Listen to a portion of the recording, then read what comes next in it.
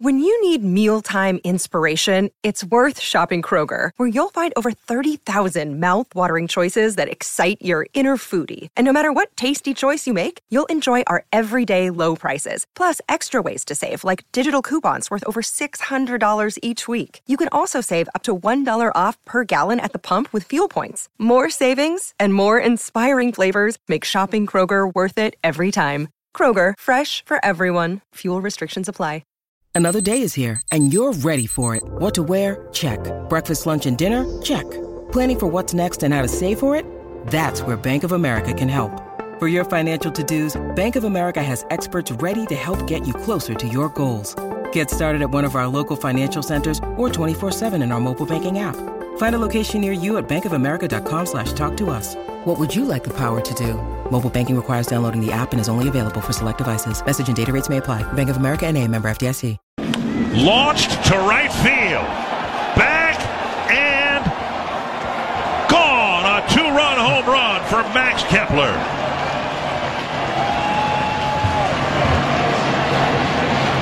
What a great inning for the Twins. Well, you were here by circle. You're just doing that to irritate me. Absolutely, 100%.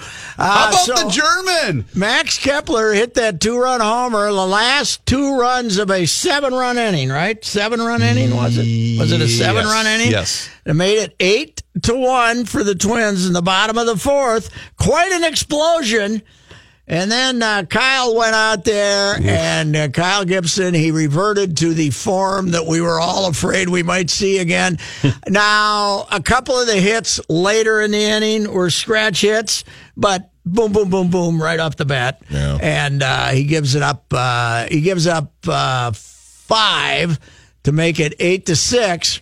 At which point, I tweeted out, "This is going to be a bad loss," and you could just sense it. So they somehow, Duke loads the bases in the 7th. Addison Reed, pitching with strep throat, wasn't available yesterday, comes in and gets him out of that, gets him out of the 8th. Boy, he's been good so far. Yes, he has. And then Rodney comes in, and what the hell? The bases are loaded with 1 out. That's what he do. That's what he's supposed to do, right? Mm-hmm. So they get a double. They get a ball hit up the middle. Got a chance to get 2, and Dozier throws the ball past. There's a ball to first, and they throw to second. Dozier took the throw because of the shift they had, and threw it past Rodney at first. So that's a throw he needs to pocket, though, right? Because even on target, I don't think they get him. They might have gotten him. I don't think they were going to get him either. But anyway, it's 8-8, and everybody's depressed, and Rodney's still got to get out of the inning, right? Because the guy goes to second. He gets out of the inning. 2 outs, nobody on. Kepler hits another home run. Same place, not quite as long. Twins win 9-8, and boy, if that kid decides to hit the way he hit for a couple of months as a rookie, that would help a lot. And this is why the other day I was upset that Molitor took him out. And I know his batting average against left-handers hasn't been great, but he's a kid still. I want him getting those at-bats to see if he can be a factor against left-handed pitching, because he has a swing that can play from either right-handers or left-handers. And what's going to happen is, because Molitor doesn't want 5 lefties in the lineup, Lamar or somebody's going to play for either him or Rosario. Sure. Most of the time. But anyway. Hey, you took 2 or 3 from the champs. 2 bombs today. Overall, after today, even with the offensive explosion or the hitting explosion, you got to be a little gloomy, because you got to see the old-fashioned Gibson there, which you don't want to see that anymore. You thought he had turned a corner last year, and you don't want to see him go out there and not get ahead of guys and puke up a 8-1 lead. Are there a different set of circumstances, though, when you're facing this lineup?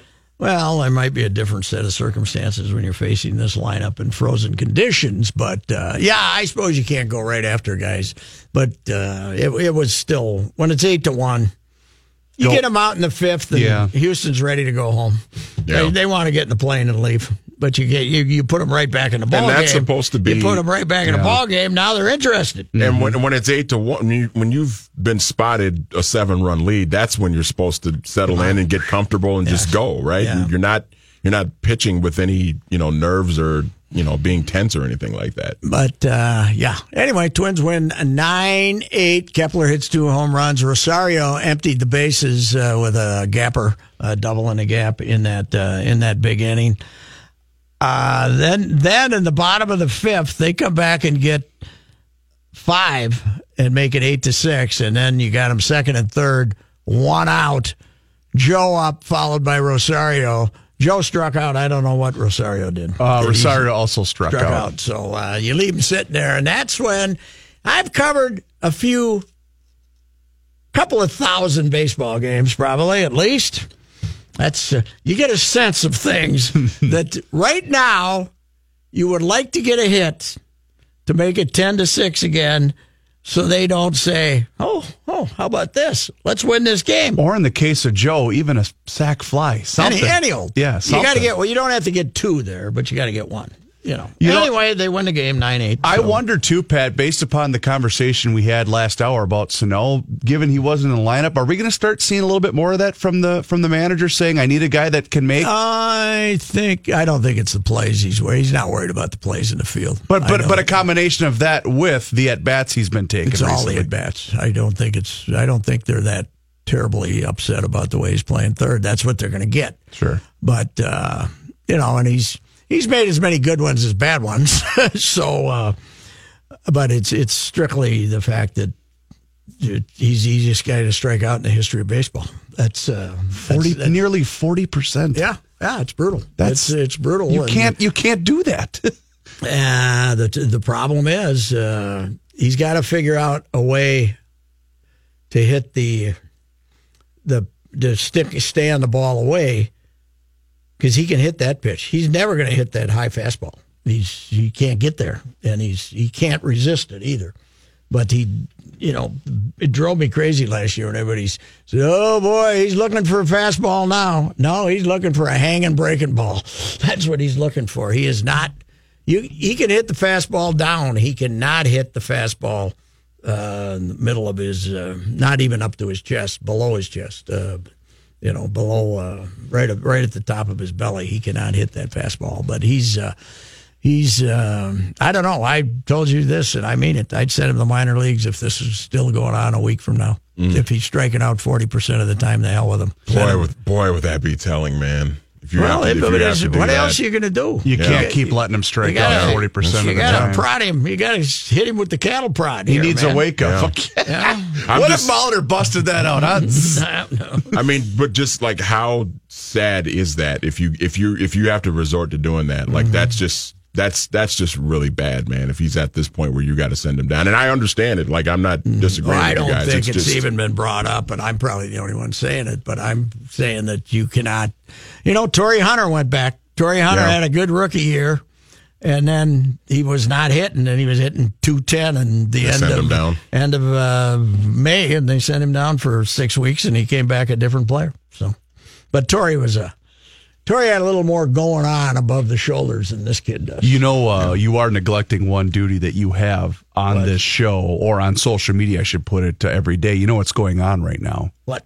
The Twins are wishing the Wild good luck. And the Wolves good luck. Goody. And the Wild are congratulating the Twins on their win and wishing the Wolves good luck. Here's the thing. Is Schuster in Winnipeg now to give the Wild the pregame speech? Well, that's what I want they to know. might have been celebrating with the Twins, and now we're heading to Winnipeg. Yeah, Schuster will be there. I know he will. What if they did the Twins congratulatory celebration here? They're flying to Winnipeg to give them the pregame speech, and they come back to Target Center to revel in the Wolves' victory tonight. That's the trifecta right there. Shut up, Chris. Okay. Anyway, all right. We'll be back.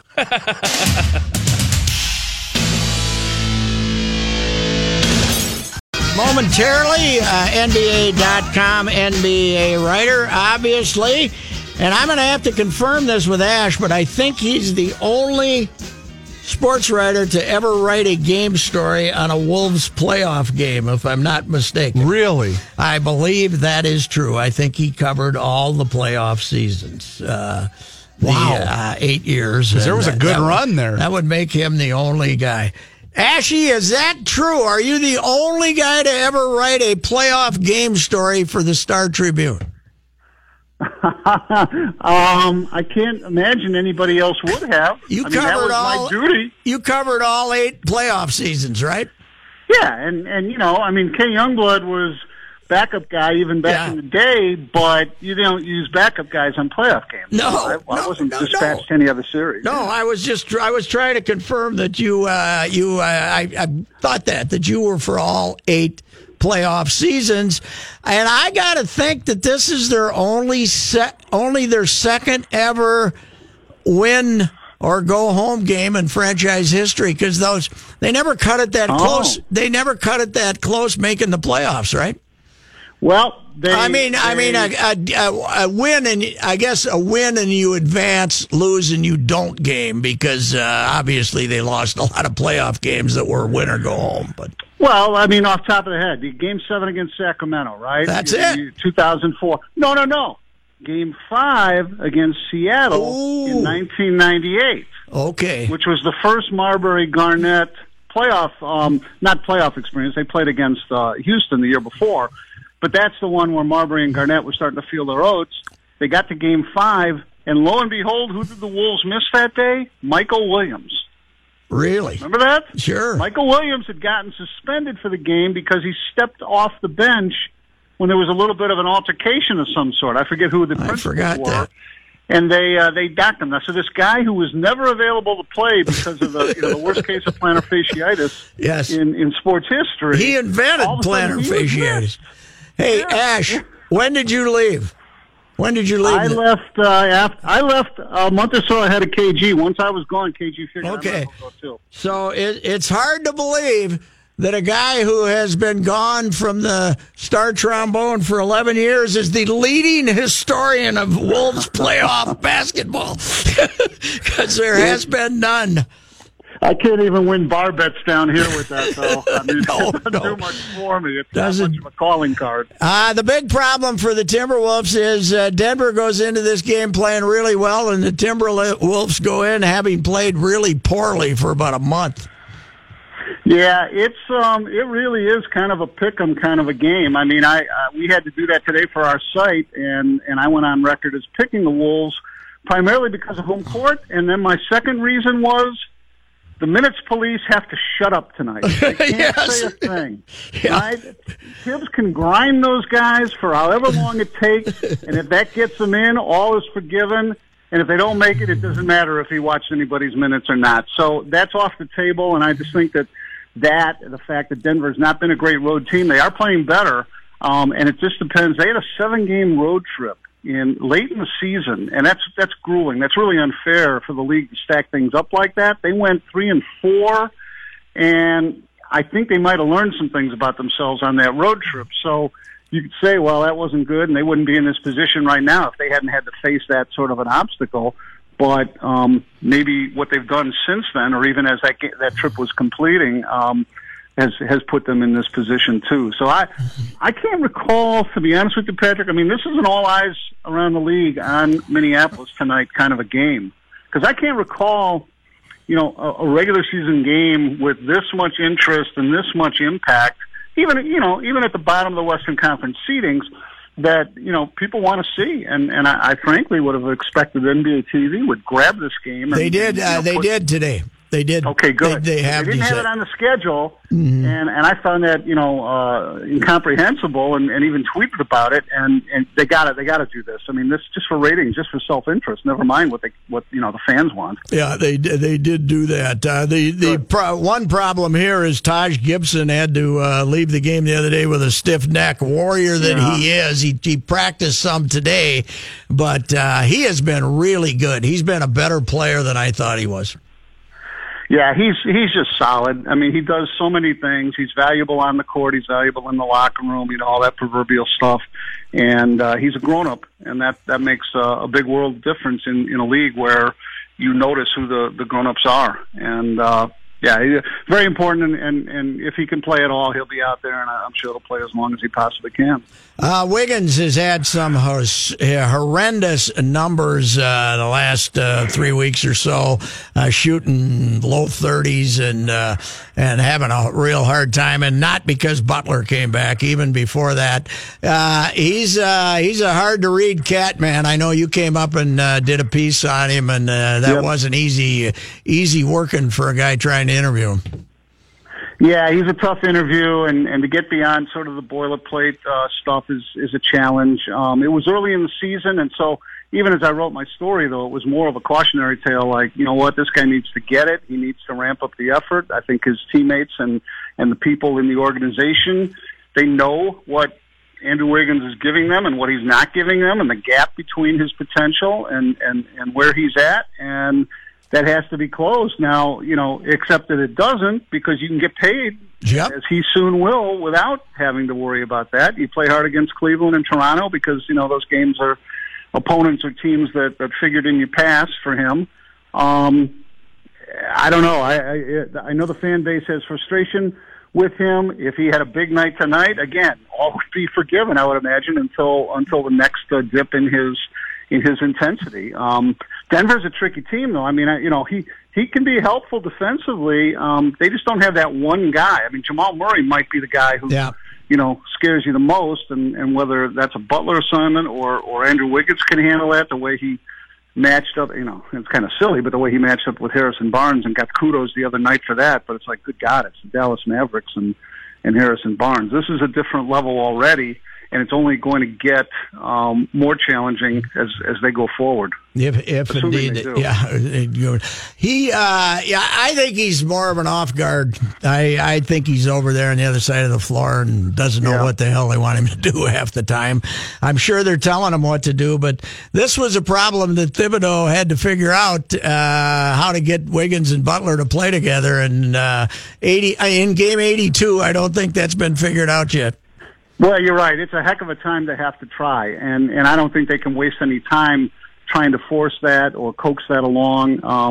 There's certain players that you go to them early in hopes that will keep them warm and get them involved, but I don't think Minnesota can fiddle around at all. I saw a stat online today. Karl Anthony Towns has got a big plus-minus against Denver so far this season. And to me, he's the guy, in his matchup with Jokic. Whoever wins that one goes a long way towards winning that game tonight. And Jokic, it's always great to see him. You don't want to see him excel tonight if you're in Minnesota, I understand. But he is maybe the best passing big man out there, and just a finesse game that, really saved their butts the other night against Portland. And he against Karl Anthony Towns, is sort of the game within the game, and a lot of fun for people that don't have a vested interest in the outcome. Steve Ashburn is with us, NBA.com. Cat's been having some foul problems in big games lately, and Jokic has foul trouble all the time, so it'll be interesting to see who gets number 3 first. Kyle just has to be cool. He just cannot let the rest get in his head. I mean, even if, as right as he might be about a call or a non-call, you just can't get sanctimonious out there because you don't win. Hey, when he was in Chicago, I guess I didn't pay close enough attention. Is Thibodeau always ragged the officials the whole time, every trip up and down the floor like he does now? I don't see any different in Tom whatsoever. I think he sat down for the first couple of trips up and down the floor the other night, I noticed, and I'm like, oh, well, new leaf. But he was up and blocking the owner's view, and just like he was blocking Nicholson's view the other night in L.A., and no, I think Tom is a constant in life. He's, that fella Sid that you have up there in Minnesota. Yeah. Tom sort of sticks to what works the way Sid has stuck to what works for all these years. Yeah, a little different approach is for bringing the, as far as the athletes are concerned, bringing the sugar. What has been interesting, though, is Thibodeau has really, at least not publicly, said much about Wiggins, and most of what he said is what he went out of his way to try to praise him. He must have decided that that yelling at him and saying anything publicly against him is not going to help. That's same as he's been. I mean, even when he was an assistant, where he wasn't really in position to do that, but when he was with the Bulls and all the frustration over Derrick Rose, I mean, he never bailed on Derrick Rose. He never had, a wrong thing to say about any of those guys, whether they frustrated him or not. Joakim Noah or Butler was sort of his guy, but Luol Deng's injuries and and there was enough flack coming towards Tom on behalf of those guys in terms of the injuries and the minutes and all of that, and that's sort of been a constant as well. But he's loyal that way. He will not hang a guy out to dry, and even we can guess at his personal feelings and think that he probably shares some frustrations in certain cases, but he's pretty good about that. He even when you talk to him privately, I mean, I've never heard him light up one of his own guys. Hey, Ash, some amazing success stories in the NBA. Jazz right up there among them. Pelicans hanging in there without DeMarcus Cousins. And the Pacers, being a 5 seed in the East, it's teams that were widely considered to be non-playoff teams when the year started.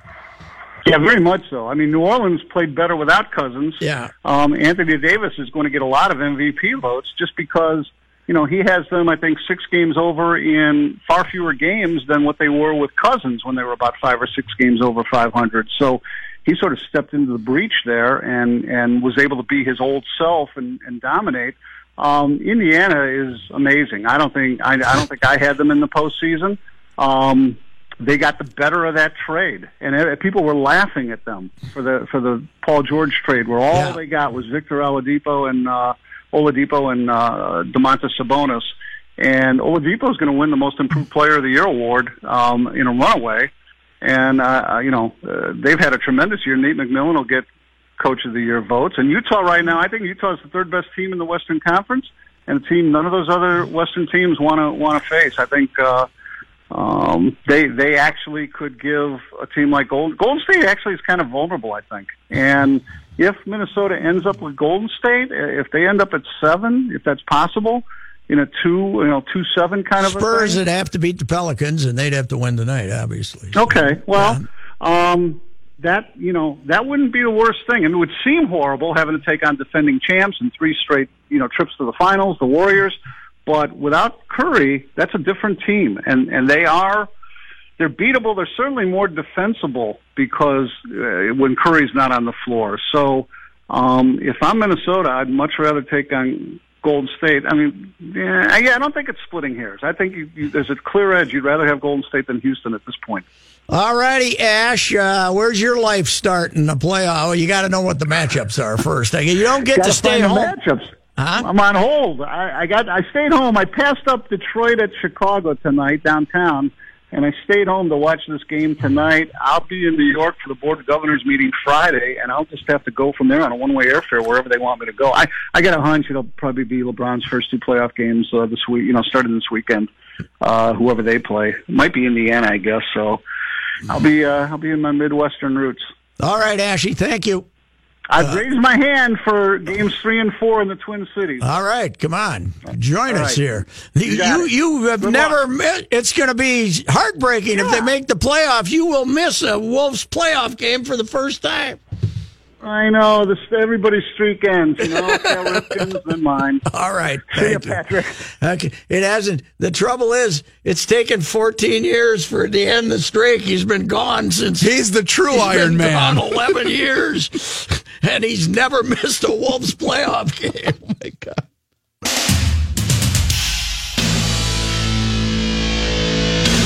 Manny, did you hear that conversation with Ashburner? I heard most of it, not the whole thing. Left here in 2007, and he's never missed a Wolves playoff game. Oh, God. That's amazing, isn't it? I love how he said, that's not going to win me any bar trivia. That's great. Summer of the Garnett trade, man. Wow. This update sponsored by Accountemps. Demand for top talent is at an all-time high. Accountemps can help you find highly skilled temporary accounting and finance professionals who fit your needs and hit the ground running. Accountemps are Robert Half Company. Big night in sports, of course. Timberwolves playing for their playoff life tonight. Last game of the season. If they want to be in the playoffs, they'll need to beat Denver tonight. If Denver wins, they'll go to the playoffs instead of the Wolves. The Wolves, by the way, if you're wondering about Taj Gibson, he went through the whole practice, Tom Thibodeau said. I think he'll be good. We'll see before the game. Let him warm up. So he didn't tell us much. Boy, they need him badly, man. Of course, the Wild open their playoff run in Canada. They play the Jets up in Winnipeg, game 1. The best of 7. They're starting here in an hour and a half or so, right? Yeah. Isn't it 6 o'clock? Yes. I told Manny this, but I bribed the young man in my home that he could stay up and watch the entire Wild game if he behaved himself What all if week. it goes overtime? Well, but he didn't realize that it's only going to go till 8:30, which is his normal bedtime. But yeah, if he goes to overtime, then I'm in trouble. The Twins with a 9-8 win over Houston today. Max Kepler with his second home run of the game in the bottom of the 9th. Twins had scored 8 in the 4th inning, led at that point 8-1 before Houston came back to tie it. White Sox now coming into town for a 4-game series that kicks off tomorrow night. Other baseball games today, Colorado leads San Diego 6-3. In that ball game, we had a full-scale middle-of-the-season brawl. Donnybrook. Good. After Luis Perdomo, Kenny's mad because he no punches were thrown. I said, that's a baseball brawl, Kenny. Come on. No, there was punches thrown. Well, but none None landed. Hold me back, bro. Hold me back. Luis Perdomo hit whom? He threw behind Roland Arenado. Arenado charged the mound. Roland was not happy. Perdomo tossed his glove at Arenado, and they started throwing punches. None landed, like we said. The benches cleared. Relievers ran in from the bullpen. A.J. Ellis, who was catching for the Padres, and Arenado then started Why don't screaming at they each other. start a rule that you cannot run in from the bullpen? Yeah. You know, you got to let people run out of the dugout to even up the odds there. But make it like the NBA sideline. It's stupid because you got to wait for those jackasses to go back after the fight's over. I'd rather see a rule where they have to hit them in the face with a closed fist. We need a couple of hockey players to go out there and show them how it's done. It had to calm down a bit and just some pushing when Mark McGuire got in Arenado's face because he's San Diego's bench coach, and then things picked up again, more pushing and shoving. All of this, apparently, there's a history behind this series. But you brought up something that was interesting, John. The catcher was kind of running away backwards, like he was holding himself back. A.J. Ellis and Arenado started screaming at each other, and one guy was holding back A.J. Ellis, but basically A.J. was moving backwards screaming. It was very funny. Exactly. My favorite ever was when Bobby Coluccio from Milwaukee got hit in the head by Ray Corbin, laid him out right at home plate. All hell broke loose. And Bobby Darwin from the Twins went after Ken Berry from the center fielder, and chased him all down through the dugout, out on the field, chased him all around. And somebody said, Bobby, can Ken Berry fight? He says, I don't know, but he can run. This has been going on the whole series, apparently, by the way. Scott Oberg hit San Diego center fielder in the ribs yesterday.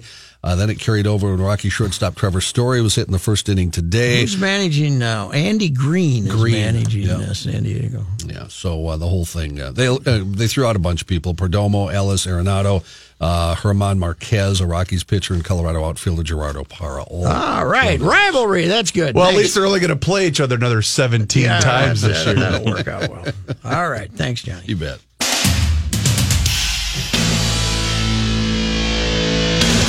Mackey, in his crusade against Andrew Wiggins, had a pretty good bit today. He played the quotes from Andrew yesterday about how this is the biggest event of his life, very flatlined, as he always is in his quotes. And then he played Kevin Garnett before Game 7 of Sacramento. When he was this is for all the marbles. I'm loading up clips. Bringing the Uzis and all that, whatever machine guns he was bringing, and it was hilarious, and it was probably remember how mad Vladdy got at him too for saying it, because KG at the end of it he just said like I'm ready for war or something that, and Vladdy's he knows nothing about war or something. People all over the country got mad at it, because. But what I did, I actually called my son, who was in the Marines and had been in Desert Storm and had been in Iraq 3-4 times. I said, "What do you think?" He says, That's exactly what I would want him to say. You know? That's exactly what I would want KG to say. So I use that in a column. But there's a lot of reasons to get on Wiggins the way he's been playing lately. Yeah. But the fact that he's not going to give you good quotes is not really one of them. No. He's just not going to. It's not who he is. He's not going to present himself that way. And if he suddenly tried to sound like Kevin Garnett, you wouldn't buy it. I'd say, well, okay, who got him to do this?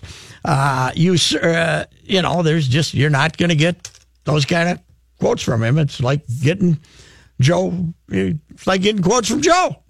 Yeah. Boy, this is a big game. Joe tell you, this is a big game. Boy, I sure hope we can beat the Yankees this year. But there's a lot of reasons to get on Wiggins right now. He has got to learn how to shoot the basketball again, though. He was never a real good shooter, but this is preposterous.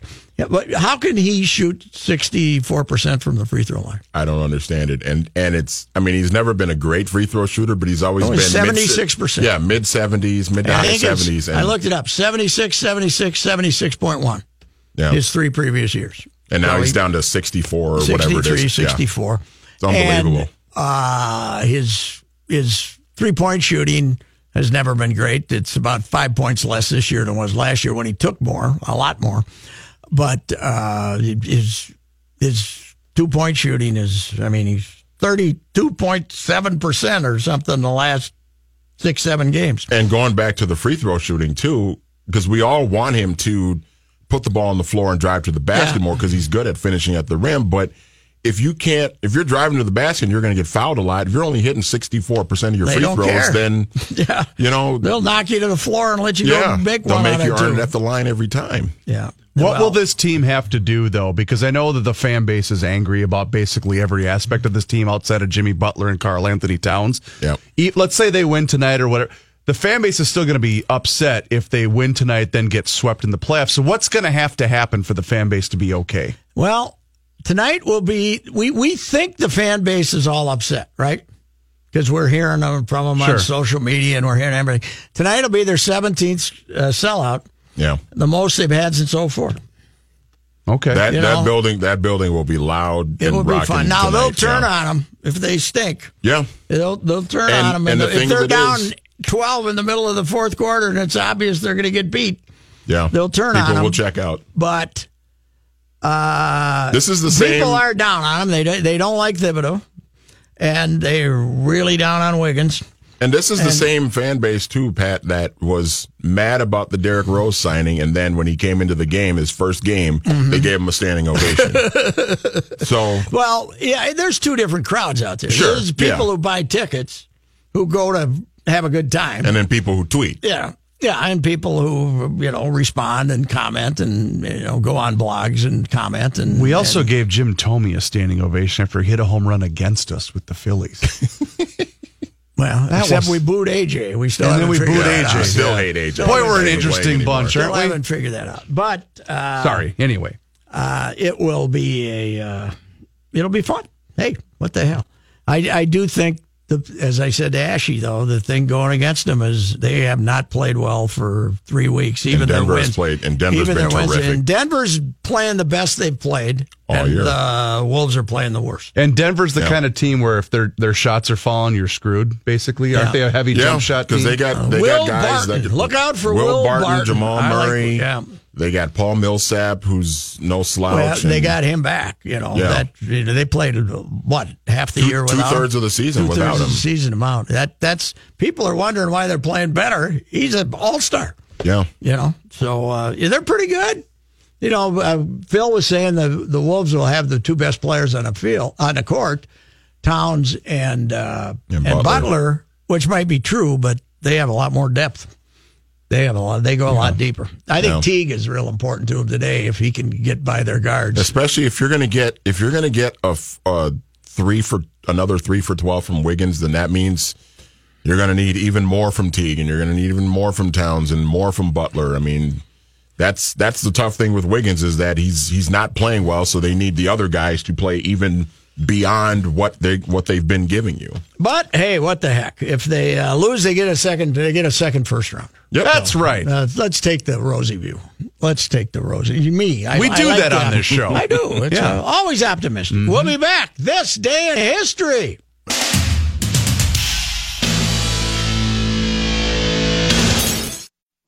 And this portion of the Ride with Ricey today is brought to you by Fratelloni's Ace Hardware and Garden Stores, proud sponsors of the Beer Show, Thursday nights on 1500 ESPN. Quiet, please. We'll be on the air. And now, this day in history. Patrick? Is it his time?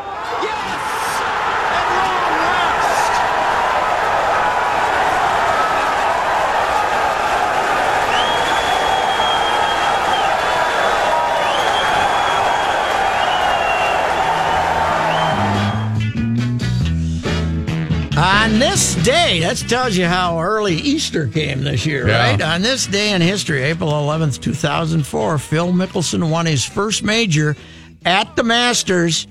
And I recall, I was there, but I recall a year earlier when he's in contention on Sunday, I believe it was, and at number 6, which is that par 3 where they hit it from up above on the hill, and that green like runs down this, and you got to get it all the way up on that ledge. And he hits one of the great tee shots ever. He hits it up there about 6 feet away on that ledge. Nobody ever gets up on that ledge. Misses the putt, and I remember saying, that bleeping bleeper will never win a major golf tournament in his life. That was back when he was rambling, gambling, Phil, right? He can't make that putt. But he won that, his first major, April 11th, 2004. Took a lot of pressure off him, to say the least. He's won 3 Masters, 2004, 2006, 2010. PGA 2005, the British Open 2013.